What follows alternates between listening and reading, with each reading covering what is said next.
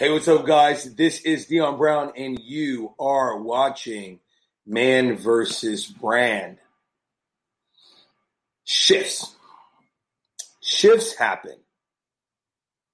There's another saying that takes the F out of shift that also happens. But shifts happening is something wherein I think you take the experience that you're having and you contextualize it, you learn from it, you empower that circumstance to inform future decision making. We are our most powerful when we are learning based. And learning based comes in a few ways. Learning based can be that you read X amount of books, you listen to X amount of podcasts, you have a mentor.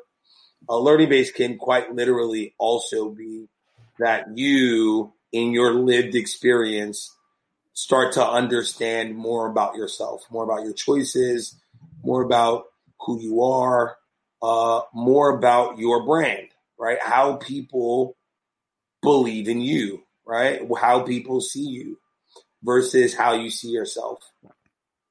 And there's something really powerful when shift happens is that you ultimately then start to align yourself to whatever you decide is valuable.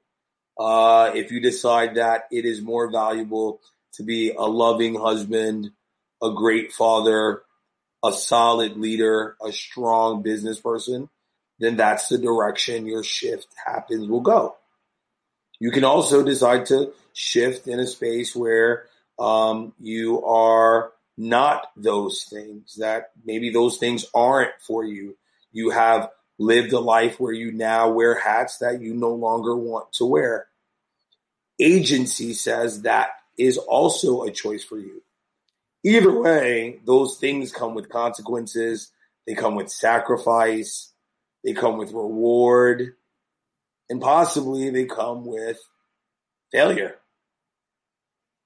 But we can't stay the same.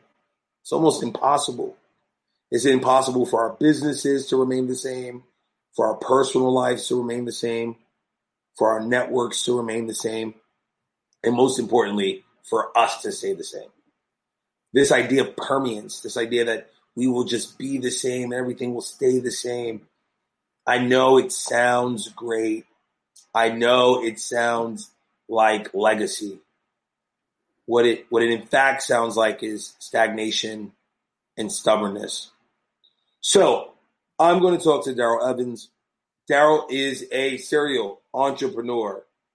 He's an investor. He's co-founded a bunch of businesses. We'll talk about that. More importantly,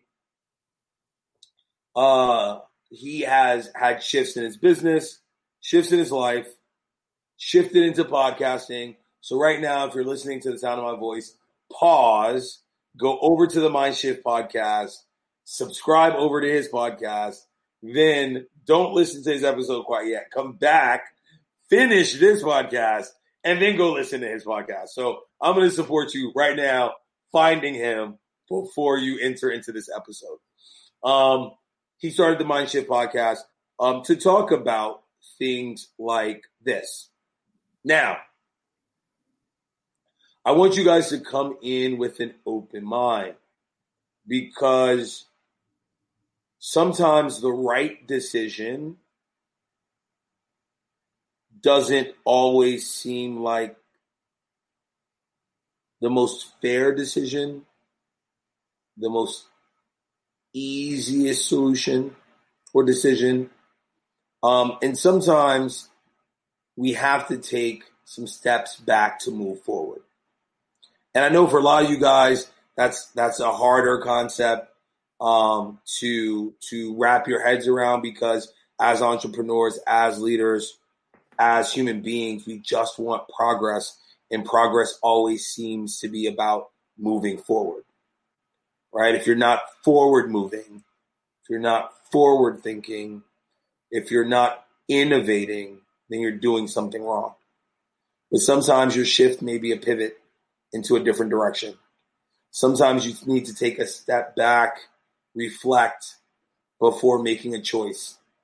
So shifting is not inherently forward, but the idea is that you should gain some level of progress that will eventually lead to you moving forward. Anyway, I'm going to let Darrell talk to you about all that good stuff because he's had this idea, this thought, this process, this methodology down way before I did because his podcast is awesome. So I'm going to shoot it over to him in 5, 4, 3, 2, 1. One of the greatest philosophers of our time once said that when it's up, then it's stuck. Find out how to make your next big idea stick with Dion Brown and his podcast. With 20 years of experience in growing and managing businesses and brands at the highest level, Dion is having the conversations that you are looking for. Welcome and have a great time. Darrell, why don't you say hello to the audience?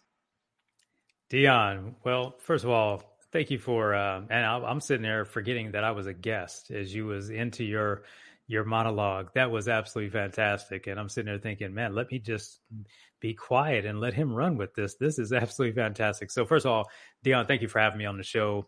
Man versus Brand, listening audience. My name is Darrell Evans. I'm based here in Las Vegas, Nevada, born and raised all the way across the United States of America from your man, Dion. And I'm excited to be here to talk about mind shift and life and what we call the journey from inspiration to realization, and when life knocks us down, from breakdown to breakthrough. You know what? Let's start there. Let's start with breakdown to breakthrough, because you hear that a lot, Darrell, and it is one of those things that I think can straddle the line between a lack of awareness of your own process or empowerment in allowing your process to help you become better. Now, I'll give you the first instance, right? So someone's like, man, break down to breakthrough, right? Like, I'm crying on the floor right now, but it's going to get me to where I need to go. And it's like, no, you crying on the ground isn't what's going to get you to where you need to go.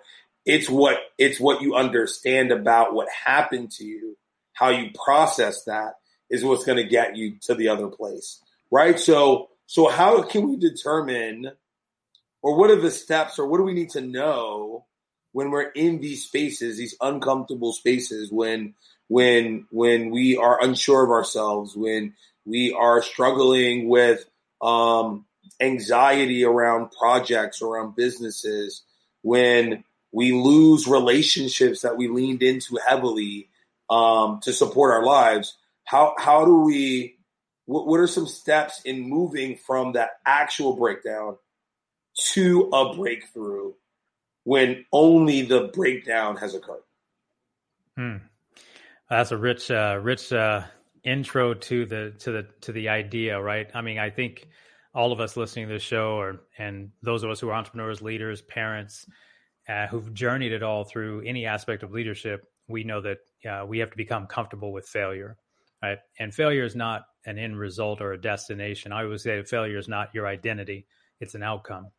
And so I use the word breakdown in place of the word failure to simply mean that we're probably sitting in a place we didn't intend to be. Maybe we participated. Well, we always participated, but maybe we didn't have that to be the intended outcome. But I think to get to your question, when you're in the moment of breakdown, at least my way of handling it and what I had to start learning through my own mistakes and my own awareness and my own realizations was those days, those moments when I had to shed tears, even if it wasn't a tear-shedding event, but in that example, it is okay to shed those tears and get them out for the realization of what may have occurred.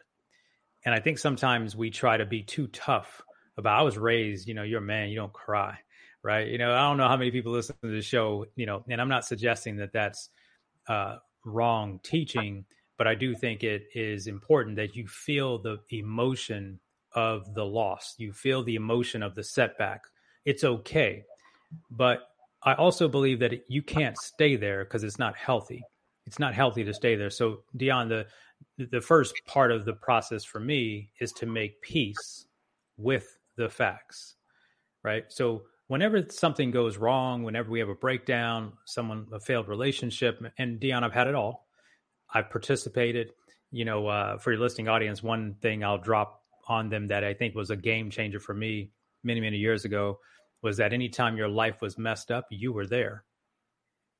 And so making peace with the facts in the mind shift method has to do with acknowledging where we are, acknowledging what's happened. But unfortunately, we carry forward, in many cases, things that have happened 5, 10, 20, if not hundreds of years ago. And while they are factual, it doesn't serve us in the next moment. And so I've just become unfortunately, good at making mistakes and good at figuring out what to do next. But the key is, and anxiety is real, depression is real, all of the things around mental health are real. But at some point, we've got to decide to ourselves that the facts are what they are. And what I like to do is say, okay, now that we know what the score is, right? Being a ball player growing up, being a sports guy, I can always look to the scoreboard. We win a game, we lost a game, we're ahead of the game, we're not winning the game, we just turned the ball over, we didn't turn the ball over, we scored a touchdown, so what? Right? And I hate to say life is like a sport, but in my mind, that's the way I process it. Whether we win or whether we lose, we've got to come back and be ready to play the next day. And so without going too much further there, I think of it as, make peace with the facts, whatever those facts are. And by the way, that's on the good side of things. Like I said, inspiration to realization. You wanted to start on the breakdown, the breakthrough side. But this whole thing is a never-ending process. So what you just said brings up for me personally my first partnership breakup in a business. And oddly, I was probably more affected in that breakup than I have in any actual romantic personal breakup in my entire life. Mostly, I think, because so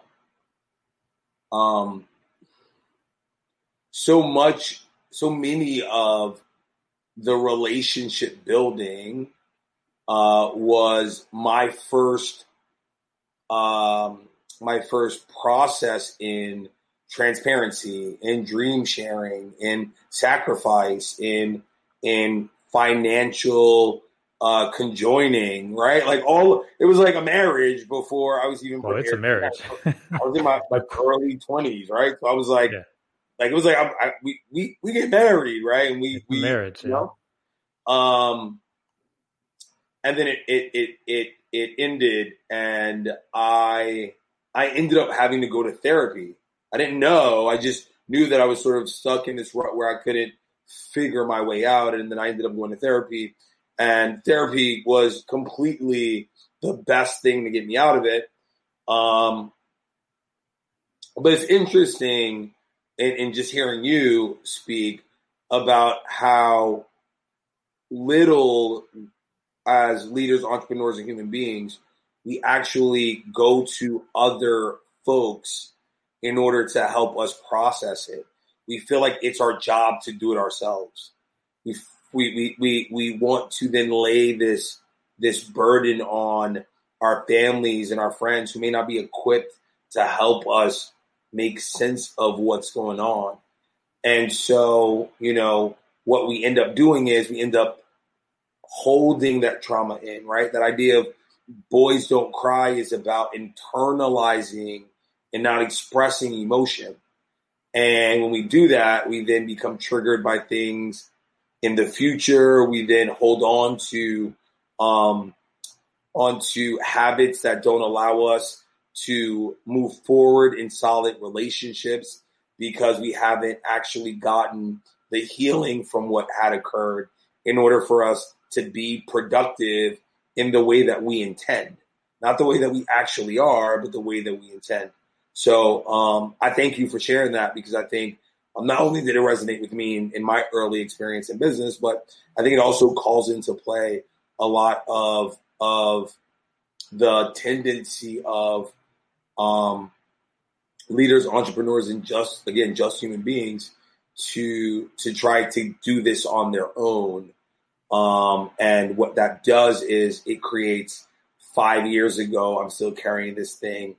From 10 years ago, I'm still carrying this thing because I haven't given myself permission to utilize resources in order for me to heal from it, in order for me to move forward and be more productive. Yeah. Yeah. You know, a lot of times we think about the idea of therapy or getting help. And believe me, in any situation, you should get the help that you need. And I think as leaders, sometimes we don't think we should talk about our problems. We shouldn't talk as men sometimes.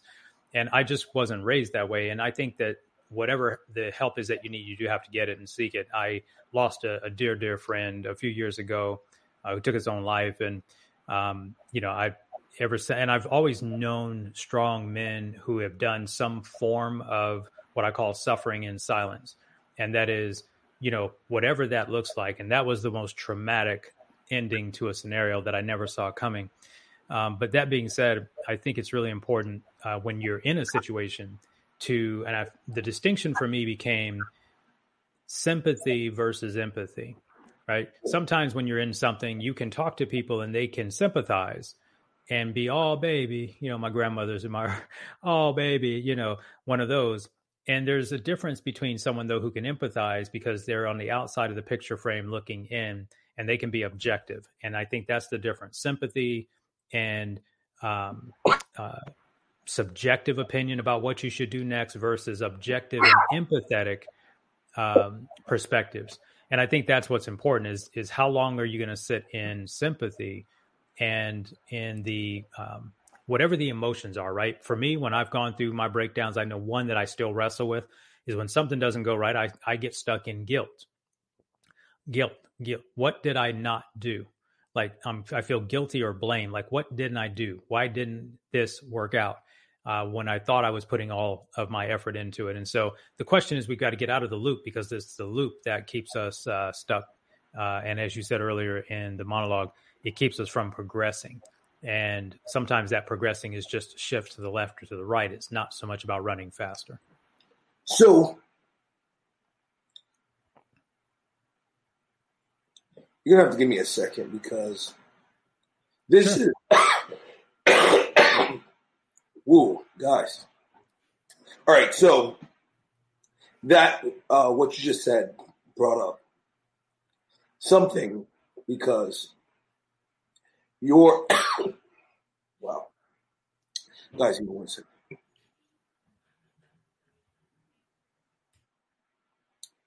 All right. I don't know if I'm going to edit this out, but you are probably the 12th person who has told a story recently that a person had taken their own life.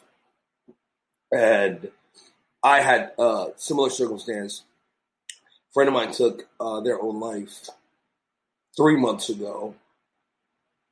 And now every week I'm meeting a new person who's telling a version of that story. And it is, there is something, I think, specifically in adult men, specifically in high-functioning adult men, that I think that folks don't feel like they have the support system, the agency to advocate for themselves. And, you hear statistics, right? You hear X amount of teens are taking their own lives, X amount of this demographic is taking their own lives. But it's happening, and it's happening to a lot of folks for whom everyone talks about check on your strong friend, right? But it's happening for people who literally become the standard for strong, right? Like 100%. It's not the ultra depressive friend. I'm not removing mental health from this. I'm not saying that is not a real and true thing.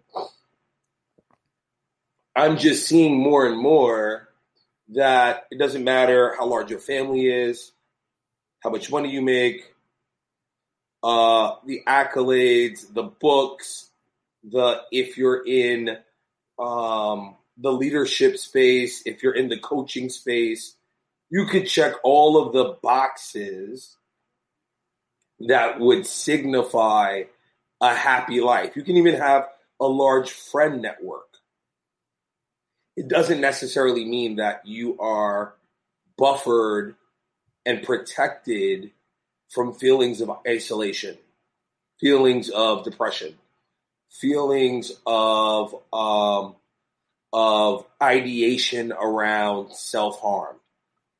And so the more I hear about it, the more affected I become, because I realize that that this is not only is this starting to feel indicative of something that's happening in the ecosystem, right? That it's occurring, but also that so many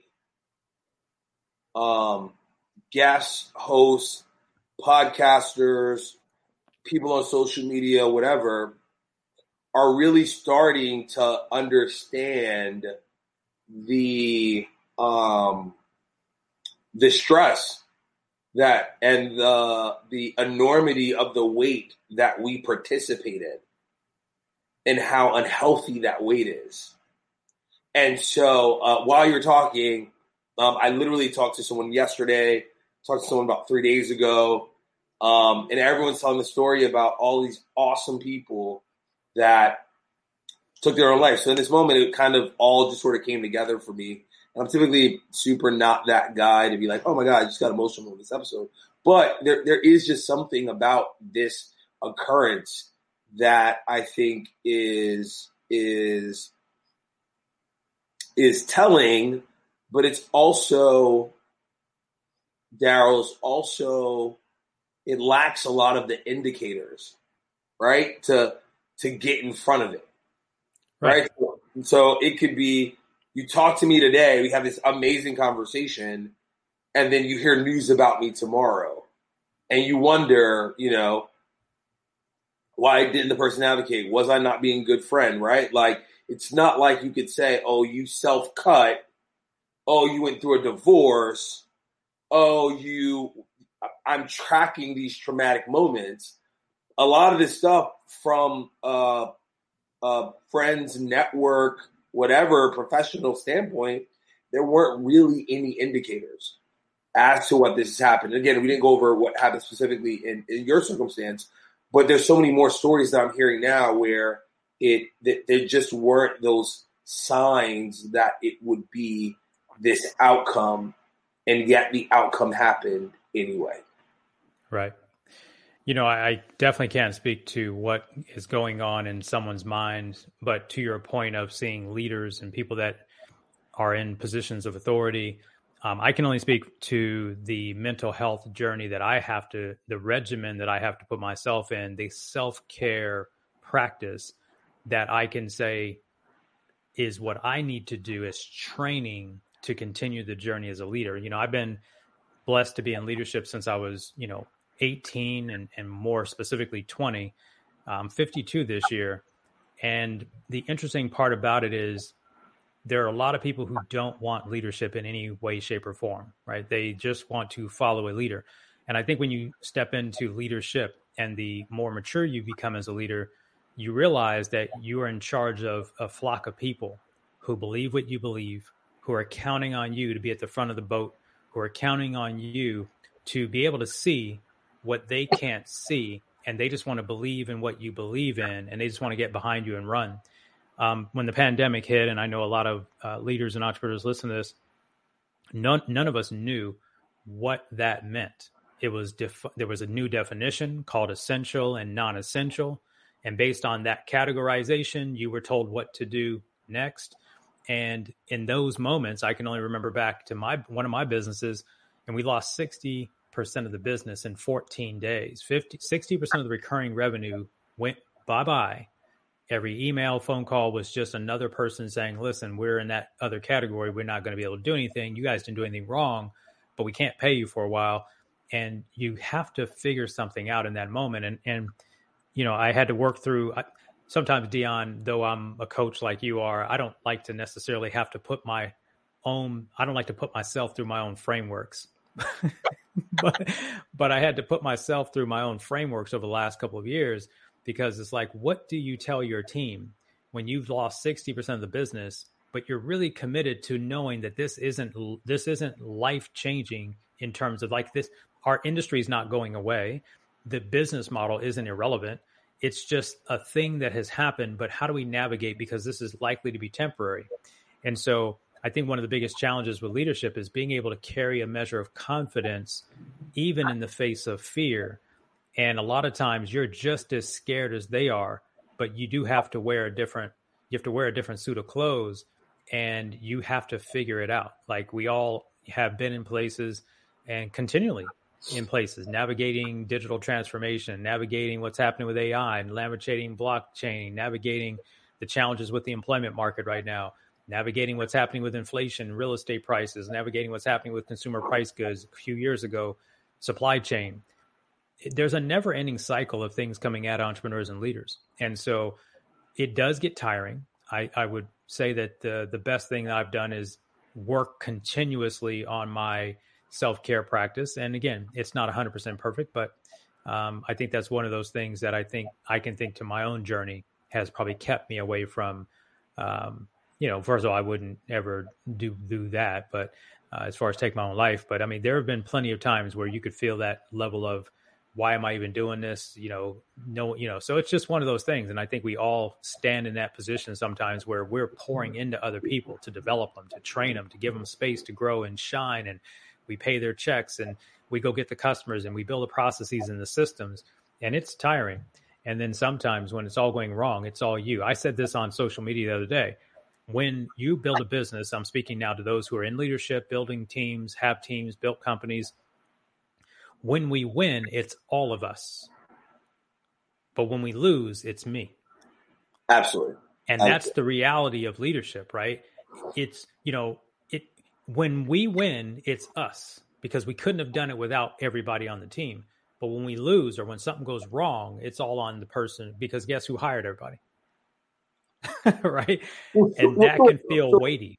So I do want to sort of elaborate, or allow you to elaborate on some things. I do think that you're right, and I agree with it. I think that a key part of this is community, right? Like you're ultimately not responsible to figure this out yourself. You're responsible to advocate for the fact that you can't figure this out, right? So we were talking before the call started. I was talking about being in real estate and during COVID. He was like, "Oh my, I went through that whole 08, 09 thing, right? Like, not the same thing, but very similar issues were occurring." I need someone that went through 08, 09 housing crisis to tell me some things that they learned, right? And those things might be, man, foreclosures became crazy for us. Man, whatever that thing looked like, right? Like, stay away from new developments. That's probably not going to work for you in this market, right? And so when we find community, whether that's in the form of masterminds, whether that's in the form of groups, then it allows for us, specifically with people that are at different stages of their business, it allows for us to not have to feel the total weight of the responsibility of decision making, because ultimately you have community. Also in that community are like your trusted advisors, like your accountants, your lawyers, your accountants, your lawyers, your tax folks, all of those people, right? And then to what you were saying earlier, the people that you hired, right? Like if you hire people that are if you hire people that are invested in the success of your team, who have ownership in what they're responsible for, they'll ultimately self-select themselves when something doesn't happen to be like, hey guys, we need to do better, right? Like if your team doesn't advocate for you, then that's not in fact your team. That's just people who work for you. So much of, I think, about what you're saying, Darrell, is so spot on about the way that the culture of business works. The hope that I have for the listeners, for everyone, is that you truly commit yourself to community, to masterminding, to pouring not just into yourself, but being poured into, that you have trusted advisors that you know are there with your team. Like you don't need a financial management person who wants to come in after you have gotten 200 million in revenue. They should believe in you when you just are trying to figure out how to even get this thing off the ground, right? Because when you build those relationships, those are the people that you'll be able to be transparent with, that you can have conversations about, well, why is the industry looking like this and my business is feeling like this? And lastly, when you have solid relationships, specifically in service and product, you have solid relationships with vendors. Even in hard times, you can create value for them that allows them to come back to you when this thing is over. So, right, so you're in your masterminds, you're talking about the industry. You take that information, you give it to your team, take that information and you give it to your vendors, your suppliers, your whatever, because those people are probably not being poured into.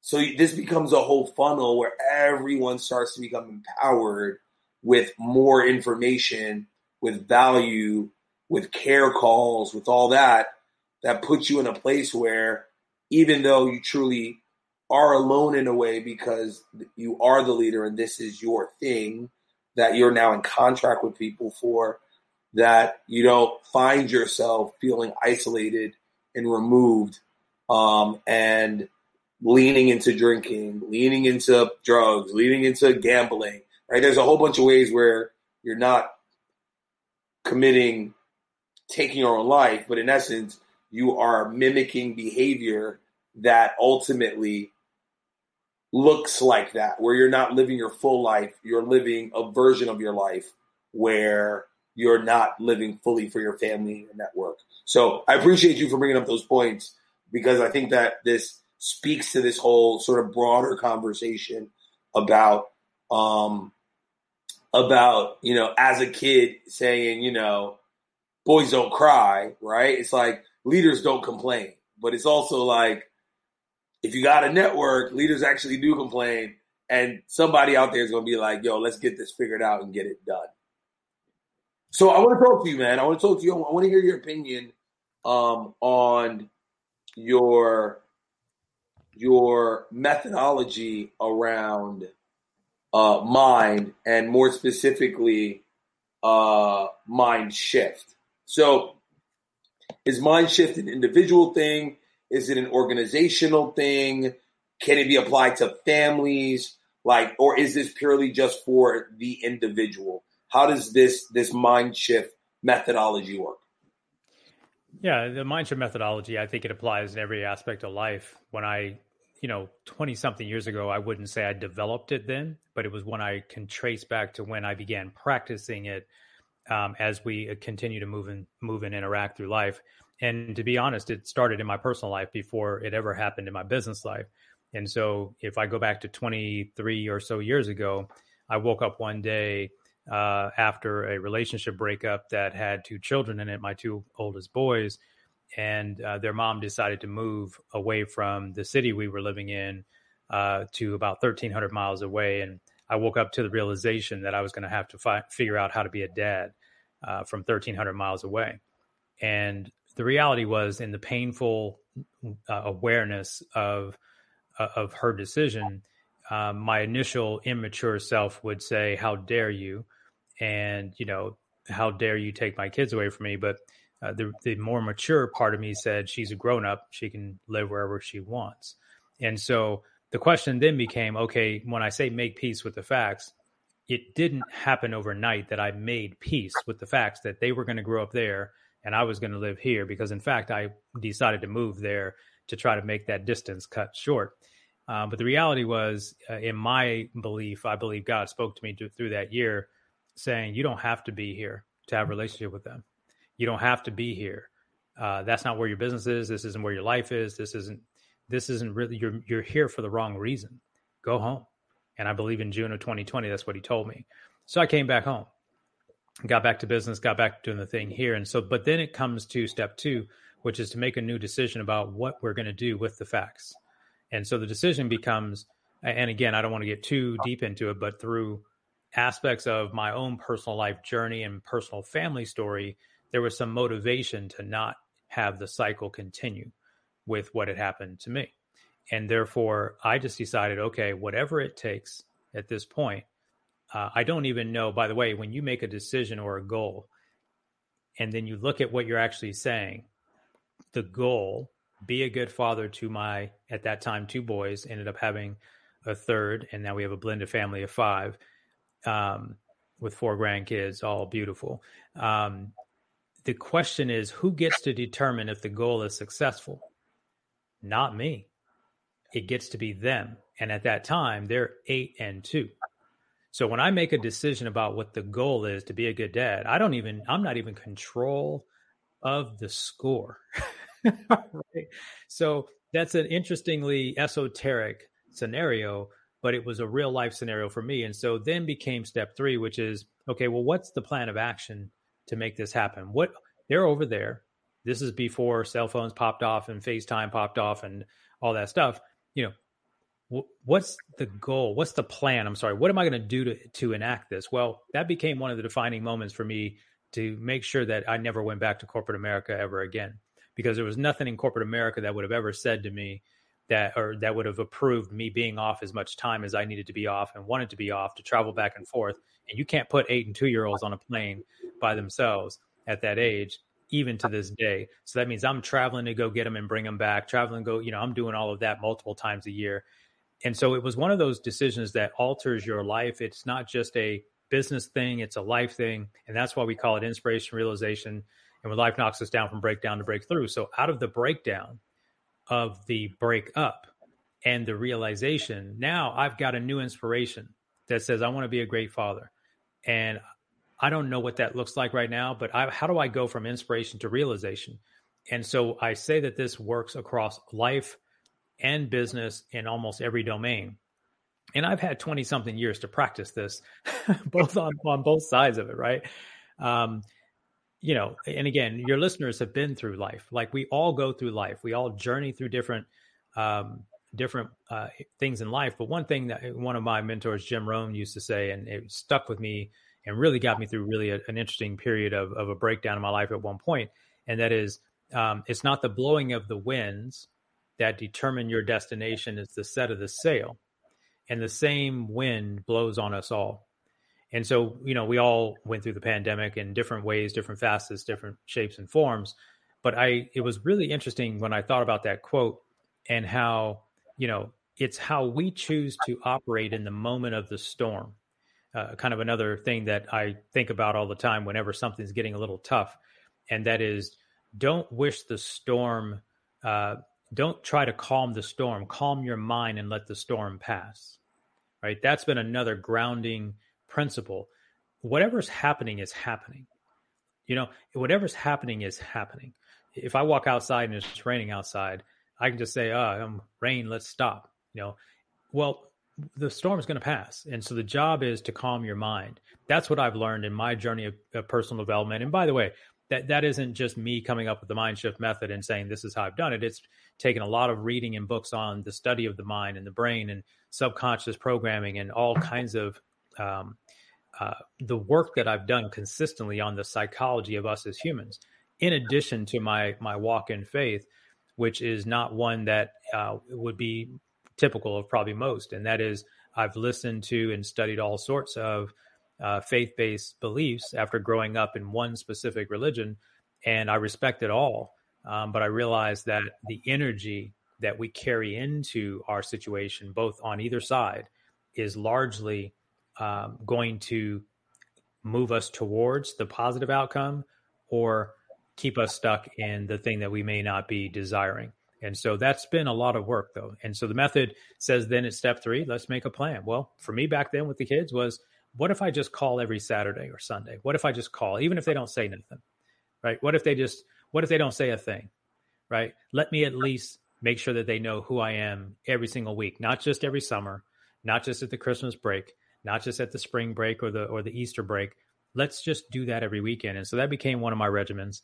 And of course, the big step, which is step 4 in the process, which is really staying committed to making it happen long after the decision you made it in has passed, right? Because the reality is, if you're going to turn something from nothing into something, whatever that is to you, you're going to be in a state of exuberance when you make that decision or that commitment. The question is will you keep the commitment long after the emotion and the feeling has passed that you made the decision in? We see failed marriages for the same kind of scenario. We see business partnerships split up. I've gone through a business partnership breakup, actually 3 in my journey. And the reality is, at some point, are you still committed to the thing you were committed to? And I think that's where sometimes we find ourselves struggling, is when we're either committed to the thing for the wrong reason, or something's changed in our plan and we're too embarrassed to just say, okay, let's pivot and go a different direction for fear of what we talked about earlier, which is the outside looking in, the pressure, the thing. So those are the 4 steps, right? Make peace, make a decision, make a plan, make it happen. Or sometimes I think we can also, from like a habit stacking standpoint, right? We can also just intend things to happen, but because we have historically not done the thing that we said we were going to do, then it becomes harder to actually do it, right? Like, so I'm like, man, I'm about to get back in the gym. I spent all this time on buying the right sneaker, on buying the right shorts, buying the right shirt, bought the membership to the best gym in the world. But now that the excitement of the idea of me going to the gym is gone, now that I'm in my first week and I realize that it's a lot tougher than I thought it was going to be, I'm not giving myself the space and the time to develop the habit in it that will allow me to participate and be present for it, regardless of if I have the new sneaker, regardless if I have the new shirt, regardless of if it's the fanciest gym. I'm there for the reason that I intended to be there for, which was I wanted to be healthier.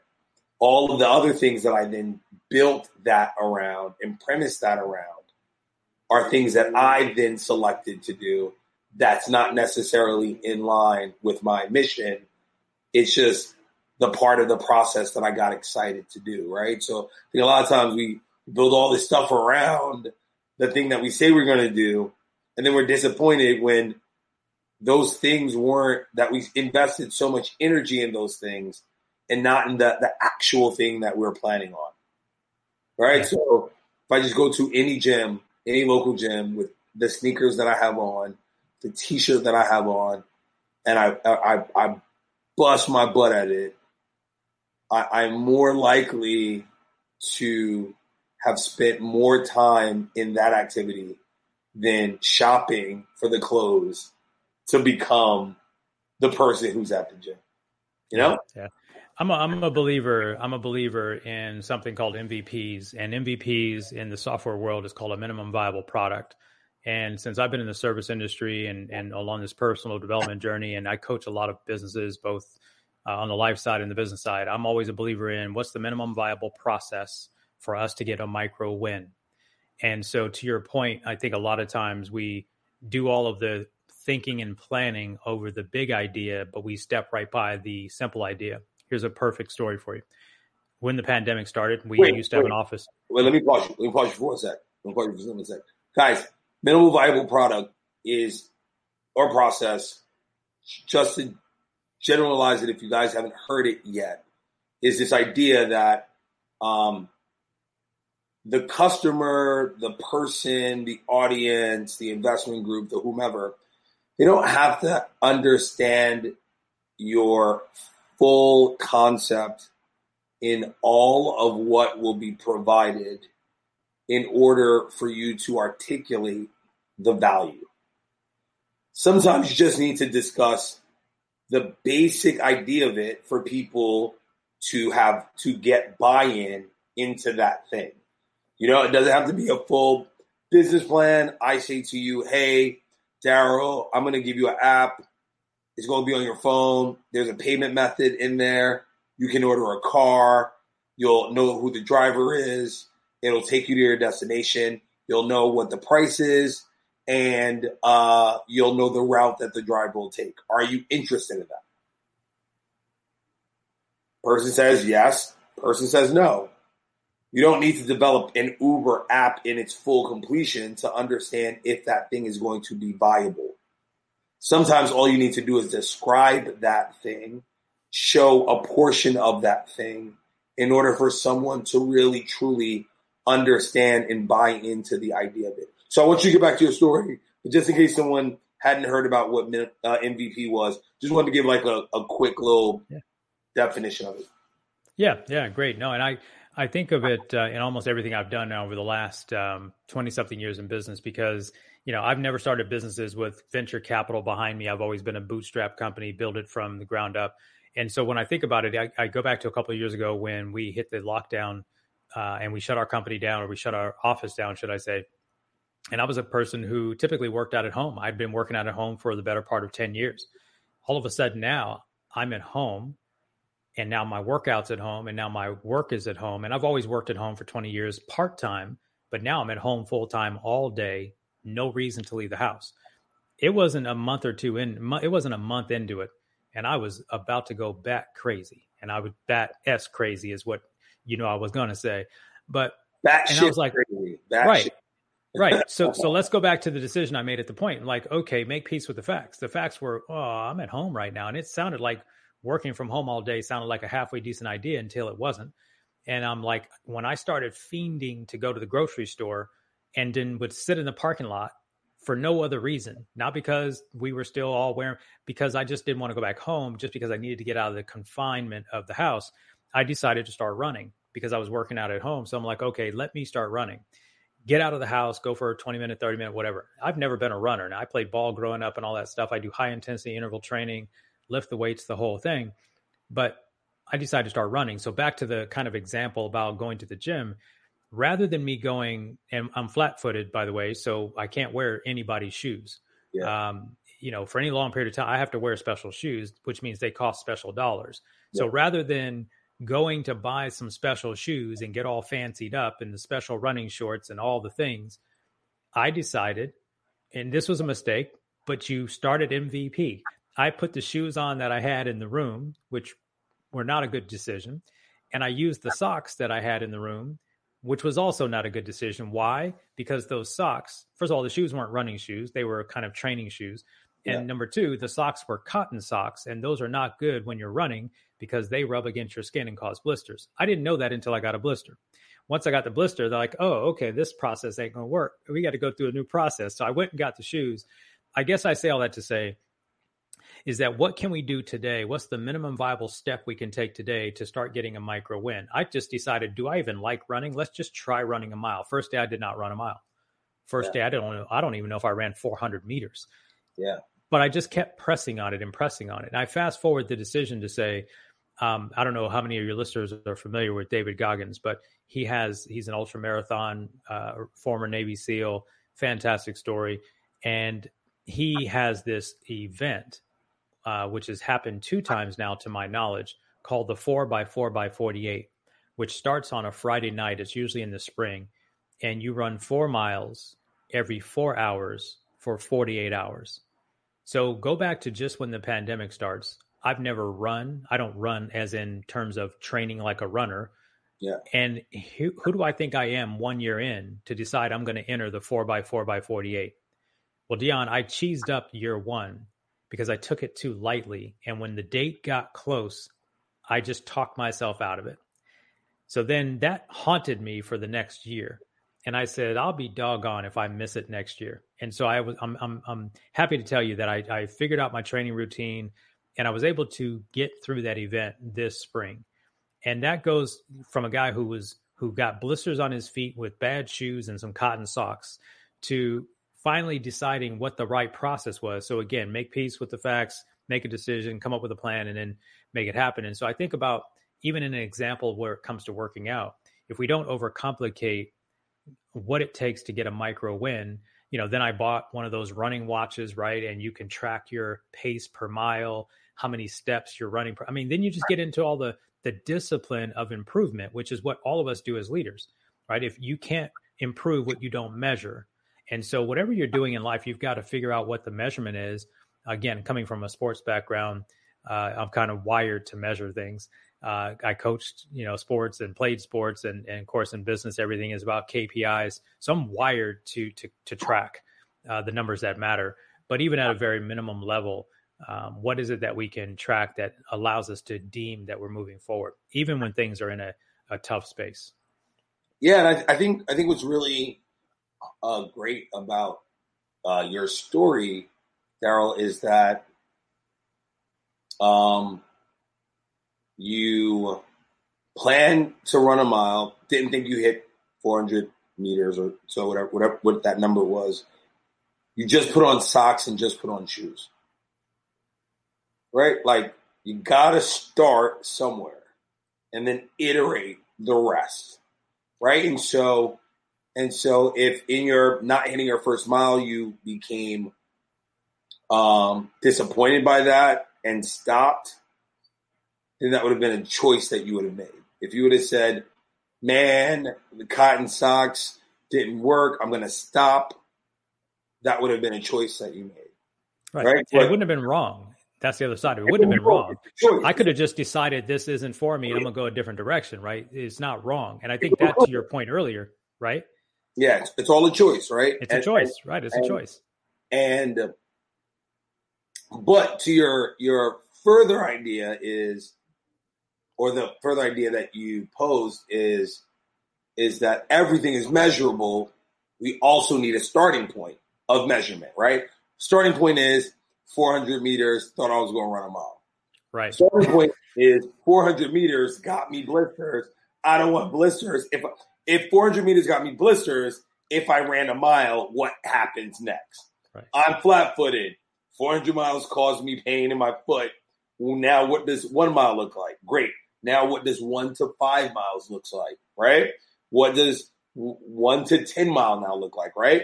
But all in starting that first experience, you come in with what you have. You don't assume what you will need until you recognize what the next level of need will be. 100%. And then in that way, you are being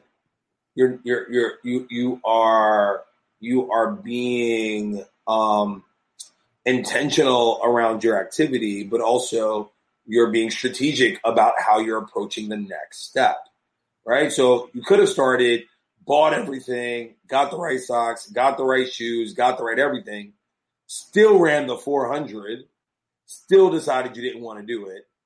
Now all you got is a whole bunch of stuff that you don't need. Right, a whole bunch of cool new stuff, right? Cool new stuff that you'll never want to use again, right? And so sometimes we need to just go with what we got and then figure it out as we move along, what it's going to take to hit that next benchmark, to get to that next step. So when when you talk about this idea that, there was a time period where you sat in the car and you just didn't want to go home. And I recognize that, and you may say this to be true, but I'm going to recognize from what I heard in the story, it probably has very little to do with the things that are happening in your house, but just this sense of variety and access to other spaces, right? So you want to go home because of this, because of that, just variety, right? But so much success is founded in routine, regardless of what that routine looks like, right? That's the truth. You build a system, you iterate that system, you grow that system, you scale that system.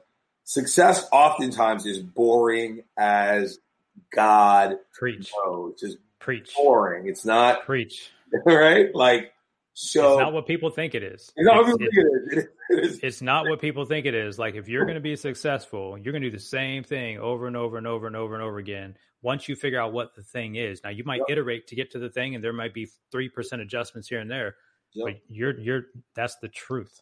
Yep, you're going to do it, right? So as you now have built businesses, built relationships that require for you to bring the things that you bring to them, how do you find space for your own sense of creativity, your own sense of adventure, while you're there? You can't. Sometimes you can't sit in the parking lot in your car in your business because that's not allowed, right? Like, there's one space where that is an absolute thing. You can't necessarily go on vacation while sitting at your desk because your job just is stressing you out.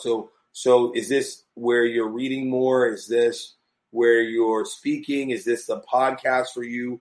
Where do you find the room and the space to combat what I would imagine is the necessary routine and systems that it takes for someone to be successful, especially in the entrepreneurial space? That's a great question.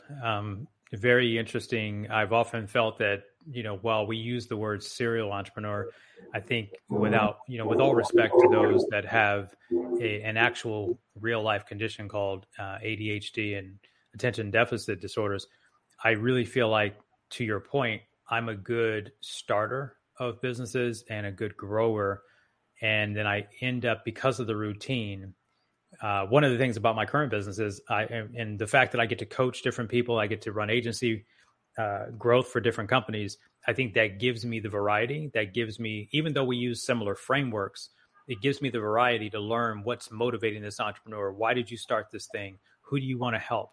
Why are you deciding to do this? So I think that gives me a bit of the variety. But to your other point, the podcast for me was an opportunity to connect. And of course, at a time digitally, where that was about the only thing we could do. We couldn't get together in conferences. I really enjoy conferences more than I enjoy any other type of environment, even beyond networking and mastermind groups. I really enjoy being in a room with, whether it's 50, 100, 2,000. I've been in some pretty decent sized rooms. I enjoy the energy that comes with the environment, meaning we all may have come from different walks of life, but we're all selling or doing something different in our businesses or in leading different things. But there's usually an energy present in that room, and I just feel spiritually tied to those energies, and that'll never be replaced. I've never felt it in a mastermind group, although mastermind groups that you've described, I've been a part of them for 20 years. I've got one tomorrow. I enjoy those, and they're for a purpose, but I don't leave there energized. I leave there knowing that we did some work on the work, right? Because that's what the 17 people are there to help us do, which is help us get to the next level. When I go to an event, I like the energy there. So, to keep things sharp. Can I pause you for a second? I want to, because, sure. And I want you to get back to your point. So conventions to me have always felt like cults. To me, I don't know why. I always just feel like there's no way this many people are so aligned to one thing. It might be the New Yorker in me. It might be whatever. So here's my question, because there are different culture, there are different convention experiences, right? And they all can be slightly changed. So talk about some of those conventions that you've gone to, Sure, where you've had that positive experience. I want to pause for a second. Oh my! So you can shout out some of those for people who might be listening who are like, I want that experience. 'Cause I know I've gone to places and it's been like, wow, this feels really overwhelming for me. But I also think that you have to come in already bought fully into the culture of it. Otherwise, it feels like an us-them scenario where you're like, I didn't know I had to wear this color. I didn't know I needed to have this button. I didn't know that, right? Like where it feels like everyone else is in one space. You may be operating in another. I also think that there are some conventions that I've been to that I was just like, I keyed into it immediately. First town hall, first couple breakouts, I was like, this is tribe. This is my tribe. I don't know none of y'all. This is my tribe. I can't wait to whatever. But sometimes I do feel like I get the experience that it just feels culture. Like everyone's there for the culture. Everyone's kind of tied into the culture. And it feels a little, I use the word cult, but like it feels a little fanatic. So I go back to something you said earlier, which is community. So I see it differently. I see whenever someone is holding space for whether it's 50 people or 23,000, which is the biggest one I've ever been to, and that's tied to our HubSpot, which is the inbound conference that we go to. We've been a HubSpot partner now for six and a half years. So whether it's the big grandiose thing or all the way down to the 50 person, 100 person, 200 person thing, I've been to almost everything in between. 2,000 space rooms. And I said, so what I think about it is I think about what you said earlier, which is community. Generally speaking, the host of the event. Now, there are bad events. Let me be really crystal clear. You've been to them. I've been to. There are bad events where all it is what I would call a super affiliate marketing stage where everyone who gets up is basically doing a live webinar so that they can pitch you to the back of the room. That's not what I attend. I can spot those that are happening in New York from Vegas. I know exactly what those look like when I see them being promoted. But I look at the communities I'm in. What does that mean? Well, when I'm reading books, there's only so much energy I can get out of a book. And I respect a $17 book just as much as I respect the $2,000 attendance to go VIP at one of these conferences. But more so, it's about the ideology that I can't do it all on my own. And if someone's going to hold space, which is what you and I do as coaches, if you think about it, when we bring someone and when someone is getting coaching from us, we are holding space for them to grow. We're holding space to them for us to be objective. And so I've always deemed these types of events. And again, I think I pick and choose where I go. It's not like I fly around to events every month. But I'd like to go to 2 or 3 a year, pre-pandemic. And since the pandemic, now we're opening things back up. And I've helped my own events. And we want to get back to that in 2023. But I think of it as us holding space for an energy of growth and development in whatever the topic of the event is. Very much, when I grew up in church, the church held space for us to grow in our faith beliefs and those kind of things. So that's the way I see it in terms of the way these events have been. And I've attended everything from personal development events, which are largely where I go, into some technical events that are a little bit more niche-y in terms of products or software, but mostly personal development style leadership events is what I mean by the energy in the room. Everyone there seems to be wanting to elevate. Yeah, that's awesome. I think that there's other people that see conventions as like partying with partners that you haven't seen in a while, right? Where like a majority of it is like, I haven't even seen y'all, where y'all been? And they're like at the resort, at the bar, at the networking after party. So I think that there's a whole bunch of what people get out of them. I just liked how you framework what you got from it, and just in comparison to some of my experiences, and then kind of, whatever those other ones are like, whatever. I just wanted to hear you talk about that a bit more and go into it a bit more, because I think that those experiences are definitely varied, and it's interesting for people to go into what they get out of it, especially in a world where for a very, for 2 years, we haven't had them in the oftentimes in the same capacity, and they've been relegated to virtual spaces, which lacks a lot of that same sort of space. Doesn't get the job done. Yeah. Doesn't get the job done. 2 questions that I ask everyone on Man versus Brand. First question is, on any streaming platform, podcast, or book, what have you recently read that you thoroughly enjoy? Oh, my geez. I read so many books. Or watched or listened to. Yeah. The audiobook is in my mind. So I just finished it. So thoroughly enjoyed. You asked thoroughly. So let me get thoroughly in there. Oh my geez. I read so many. Dang, Dion, that's a great question. And it'll end up in your show. And the problem is I just took down all my books. I took down my backdrop because we're reorganizing the office, and I have them in a place where in what I just read, and I'm trying to think of what I read. Can we go to the second question? I'll come back to that one. Well, no, it's actually a little bit, this may. All right. So on any streaming platform, a podcast or a book, what's something that you have thoroughly enjoyed that people may not associate with you? That they wouldn't associate with me? Yeah. Like it might be like, I'm really into murder. Yeah. I'm really into Marvel. I'm really into So I'm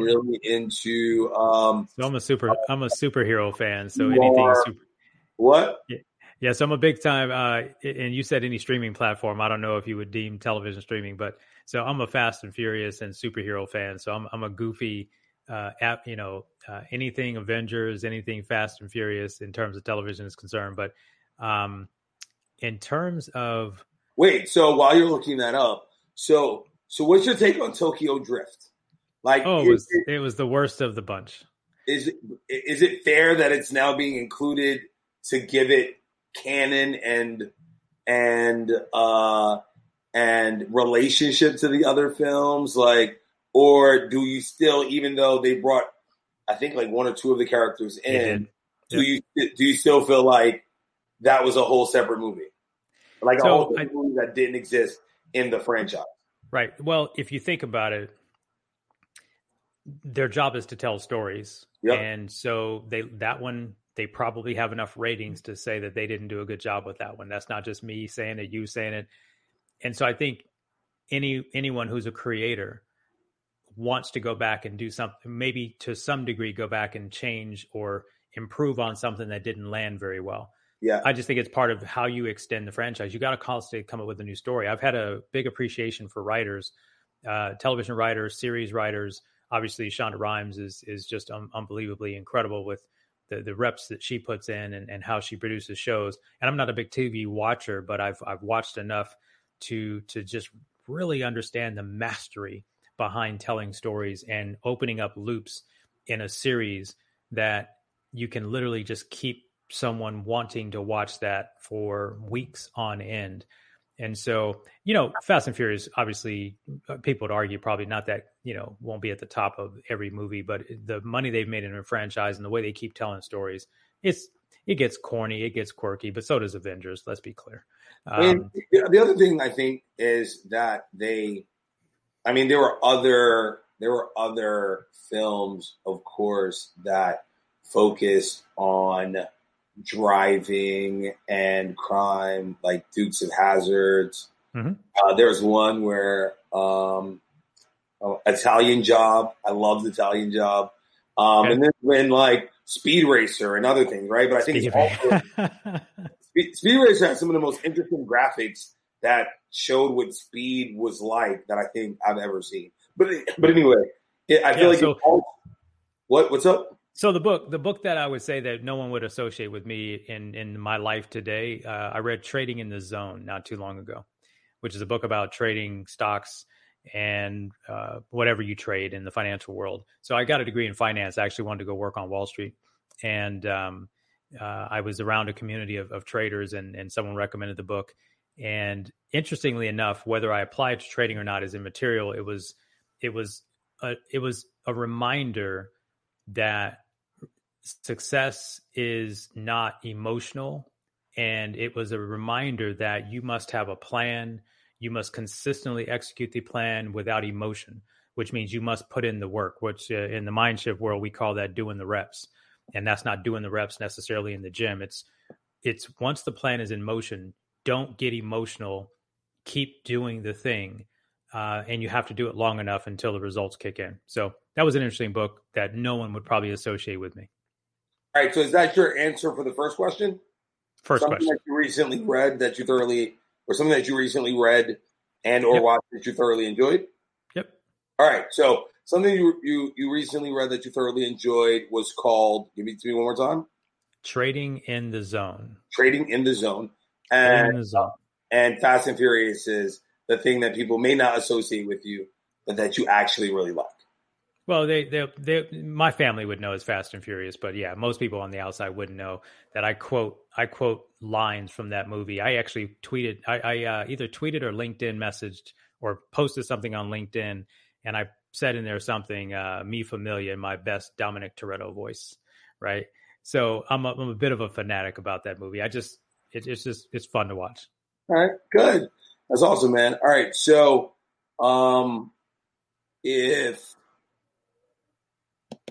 if you would please give us the way that we can engage more in your content. Like how can we, the audience, listeners, myself, how do we find out more about what you're doing? How do we hire your agency? How do we get into your coaching program? How do we get any, stuff that you're putting out there on social media? What's the best ways to engage in what you're doing so we can take the conversation further? Yeah, I appreciate that, Dion. Thanks again for having me and just, again, holding space for a conversation on some topics that, that I think are relevant for where we are today. And so there's two ways to really connect with me. Dion shared one of them earlier. I am the host of the Mind Shift podcast, and wherever you're listening to Man versus Brand, you can look up the Mind Shift podcast with Darrell Evans, and you will be able to subscribe to the show, follow the show, listen to a few episodes, see if it's your jam. And if it is, I'd love to hear from you. We've got a new tool that's in the description where you can actually leave a voice message or a text message. And then on social media, I'm pretty much everywhere at Mr. Darrell Evans on almost all the platforms. All right, cool, man. Can I give you an interesting recommendation for, since you like the trading book, for something that you may read? It's not a well-read book in terms of, just kind of getting a lot of attention, but the book is actually amazing and changed the way that I thought about trade and industry. Can I share that with you? Absolutely. Right. It's called The Misfit Economy. I never heard of it. Yeah, no, very few people have. It's called The Misfit Economy. It's lessons in creativity from pirates, hackers, gangsters, and other informal entrepreneurs. It's written by Alexa Clay, and she talks about all the ways from selling camel's milk and how that worked to black markets, to the Silk Road, all of the ways in which people have created economies that did not exist and what lessons they are to learn from them. And so it's a book that was gifted to me. It's kind of a random book. There are very few recommendations. I don't know how well it's selling or not selling. But if you're interested in that space at all, then check it out. It's a pretty awesome book. I'll leave that in the show notes for you guys too. Listen, guys, we are so lucky to have Darrell Evans on Man versus Brand. I hope he comes back so that we can talk a bit more about what he's doing in the digital agency space, how that space specifically worked through the issues during COVID, and what it's like to build a team. We talked a lot about personal stuff. We talked a lot about growth. I had a mini tearful moment about, the volume of adult male suicides I'm hearing about, because that's what this podcast was founded on. It was founded on creating a safe space for open conversation, a challenging conversation, dialogue, to help men, women, leaders, entrepreneurs, serial entrepreneurs, solopreneurs, mompreneurs, people thinking about being a preneur, part-timepreneurs, all of us. It's a great space for us to just talk and to listen and to engage and to hear about different lived experiences, because all experiences are valuable. And if you have the right mind shift, if you look at those 4 or 5 points that Darrell mentioned, then I think anyone can be successful at anything that they undertake because they have a basic and simple methodology to follow. I'm Dion Brown. This is Man vs. Brand. Thank you, Darrell, for being on. I appreciate you all for listening. Love you guys. Talk to you soon. If this talk just resonated with you or could help someone you know, follow Dion or his guest on all social media platforms. Till next time. And remember, with any business or brand, give it your heart, make it real, or else forget about it. See you all soon.